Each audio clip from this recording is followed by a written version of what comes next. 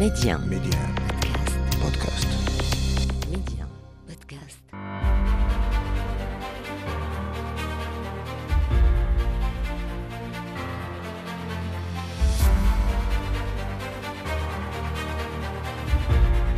أهلا بكم مستمعينا، عدد جديد من مغرب التنمية نخصصه اليوم للمواسم والزوايا الصوفية بالمغرب كرافد من روافد التنمية بالمملكة.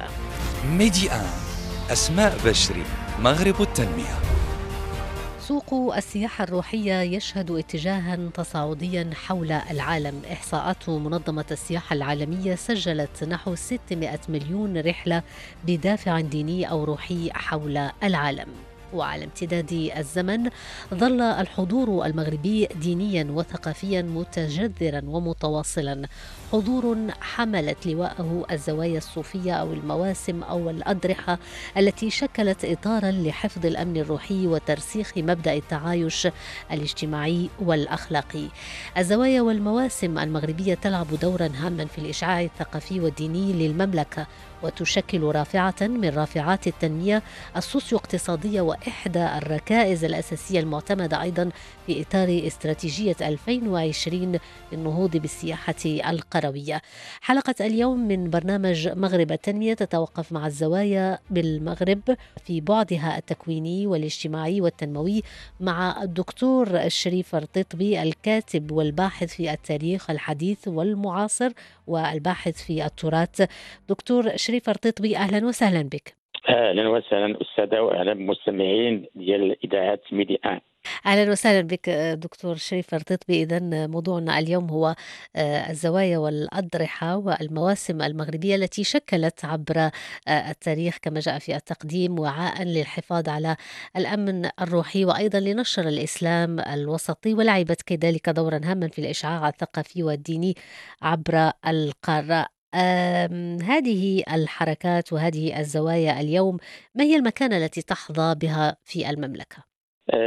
أخت أسماء، هذا موضوع مهم ومتشعب وشائك ويفرض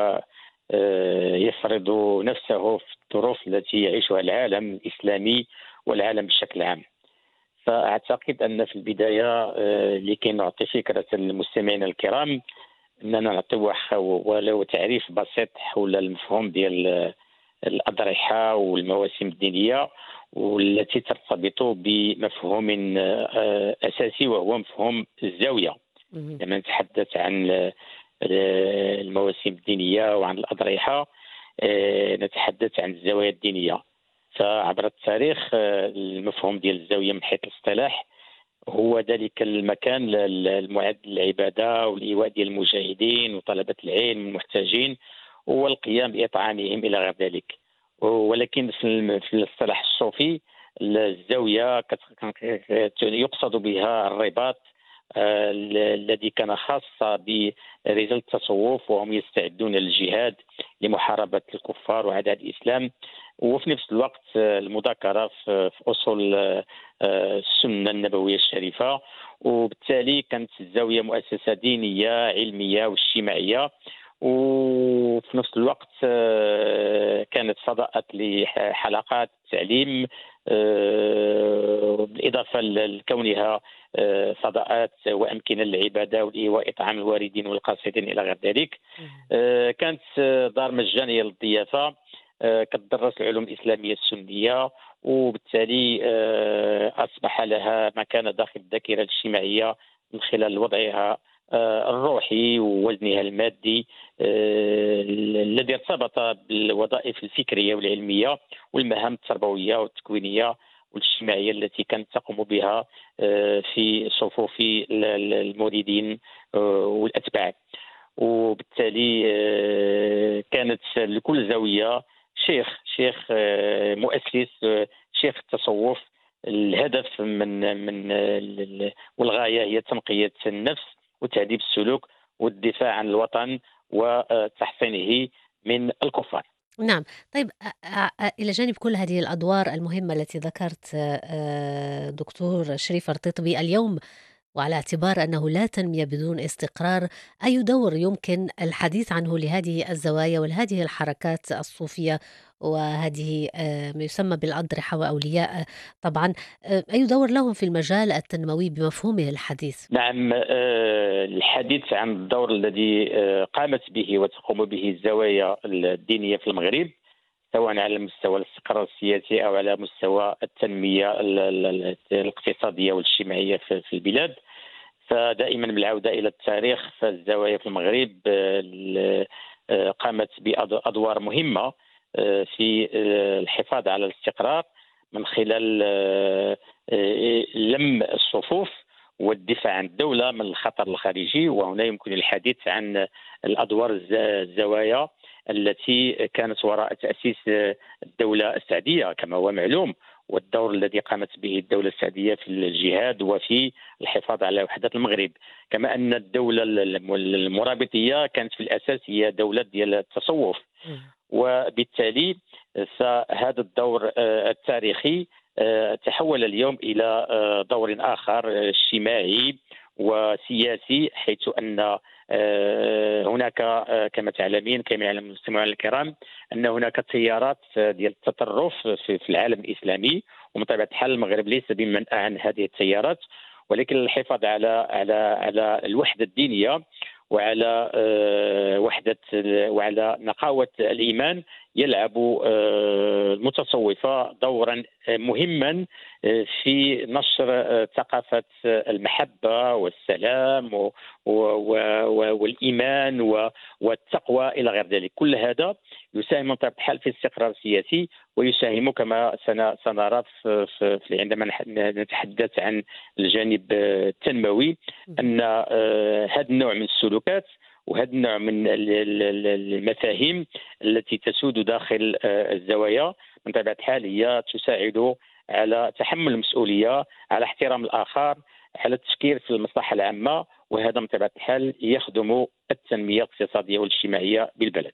طيب، نتحدث الآن عن دور هذه الزوايا وهذه الحركات الصوفية في يعني المساهمة في التنمية. دور هذه الحركات في بعدها التنموي، في بعدها الاجتماعي، في بعدها الاقتصادي، انعكاسها على التنمية بالمملكة.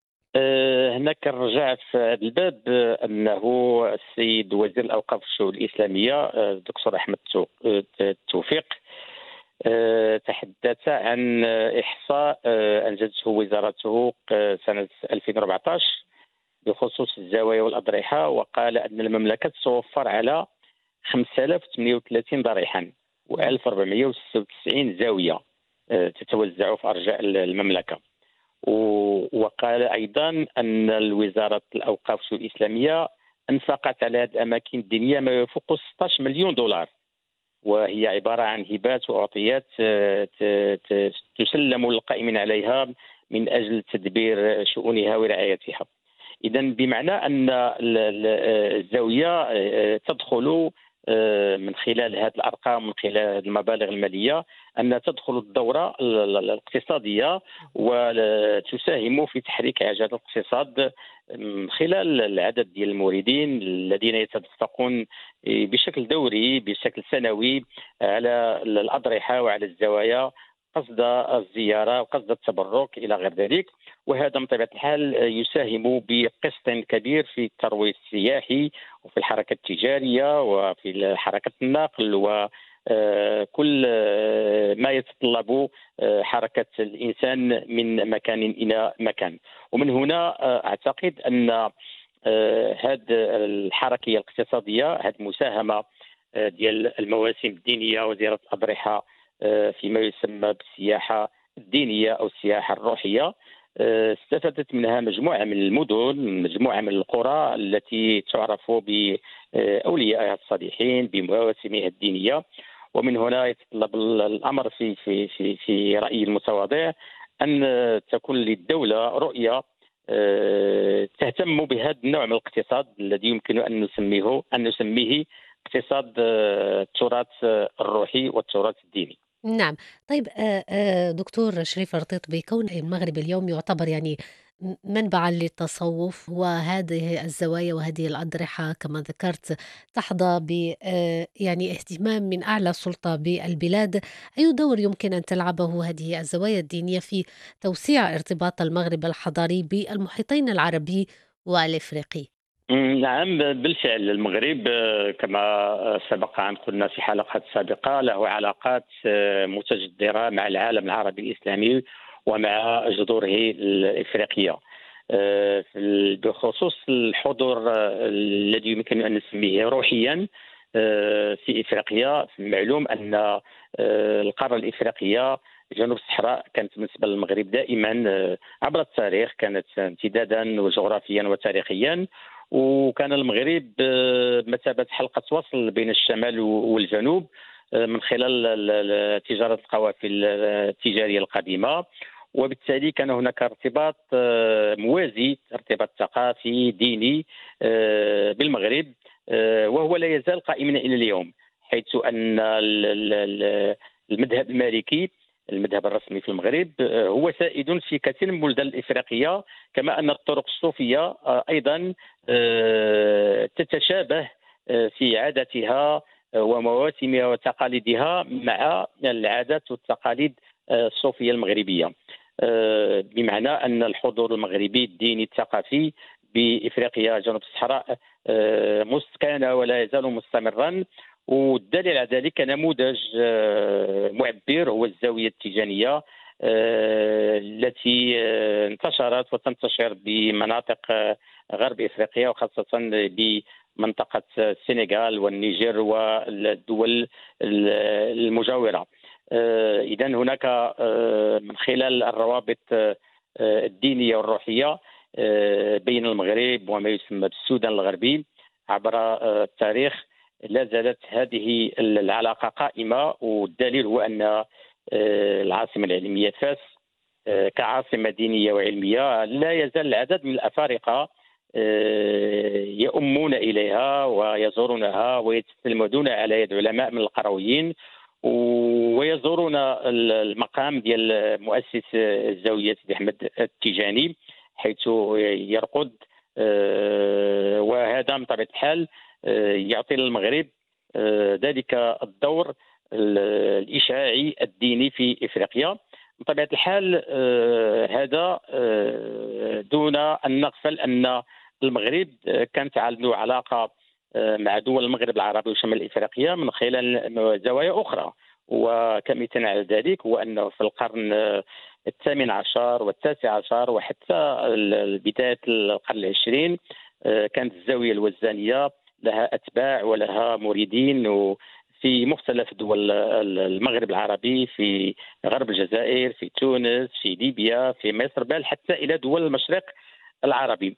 إذا المغرب من خلال دور الصلحاء والأولياء والزوايا الدينية كانت تنسج علاقات روحية وعلاقات دينية تجعل أن هناك قاسما مشتركا، وهذا بطبيعة الحال كان يرسخ ويقوي تلك الروابط ديال التواصل المختلفة بين الشعوب الإفريقية والشعوب العربية، حيث كانت الزاوية إطارا يلتحم فيه إطار اجتماعي يلتحم فيه العرب والأمازيغ والزنوج، وبالتالي التصوف والزوايا لعبت دورا مهما في الحفاظ على هذه الوحدة الروحية. نعم. طيب دائما في هذا السياق دكتور شريف الرطيطبي، من خلال يعني الأنشطة، الحركات، التظاهرات الثقافية والدينية التي تنظم بالمغرب في كذا من مناسبة،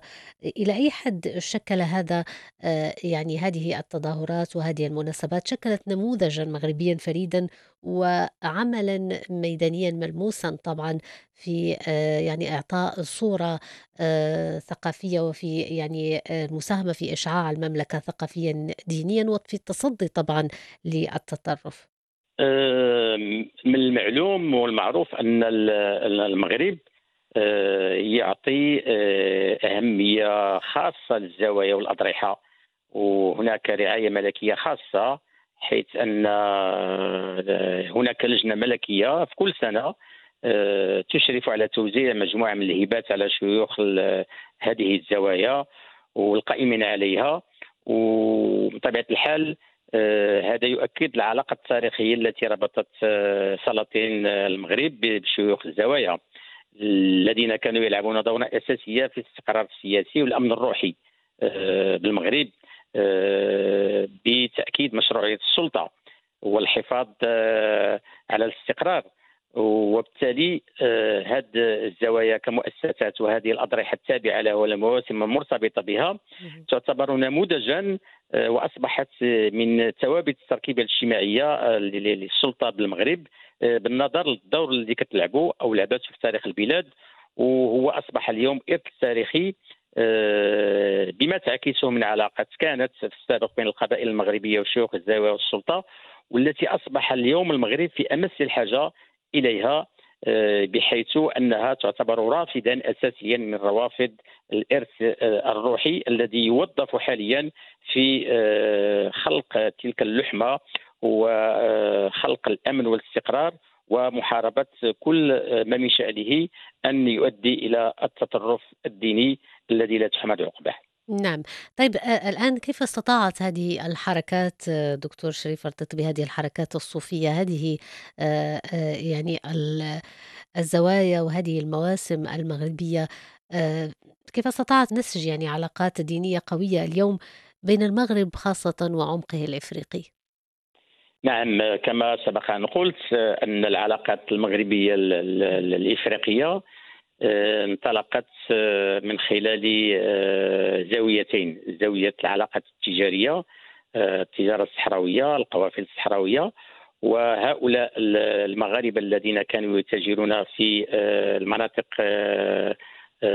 إفريقيا جنوب الصحراء من طبيعة الحال نشروا ثقافتهم المغربية العربية الأمازيغية الإسلامية، وتمكنوا من أن يربطوا علاقات بالإضافة إلى علاقات التجارية، تجارة القوافل. استطاعوا أن يؤسسوا علاقات روحية لا تزال إلى حد الآن تربط المغرب كمملكة، كدولة إسلامية سنية بنيت على التصوف السني أو اعتمدت التصوف السني. لا زالت هذه العلاقة وثيقة، وكما قلت النموذج على ذلك هو الزاوية التيجانية والزاوية القادرية وعدد آخر من الزوايا كما قلت في شمال المغرب وفي شمال إفريقيا دول المغرب العربي الزاوية الوزانية.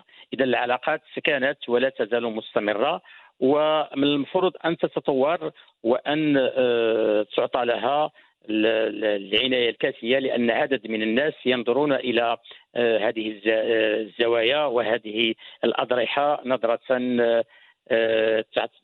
هناك من يعتبرها خارجة عن الإطار الزمني، إطار الحداثة إلى غير ذلك، لكن هي بحاجة إلى أن تفهم وأن تحارب الظواهر التي لا تليق بها، وأن تعطى الصورة الحقيقية عن معنى التصوف ومعنى الأضرحة ومعنى إحياء ذكرى أولئك الأولياء الصالحين الذين لم يكونوا سوى مجاهدين وعلماء ومتصوفة وزاهدين في الدنيا ومهتمين بأمور الدين. نعم.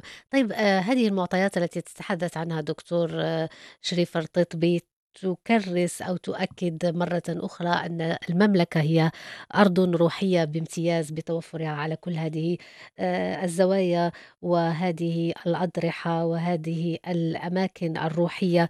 يعني ما يتوفر عليه المغرب اليوم من هذا يعني التنوع الثقافي والديني يؤكد أهمية السياحة الدينية اليوم، ويدخل يعني ضمن إطار السياحة ما يسمى بالسياحة الدينية. كيف تنظر دكتور الرطيطبي من موقعك أنت يعني اليوم هذا الاهتمام والتشجيع وأهمية هذه السياحة الدينية في هذا التوقيت؟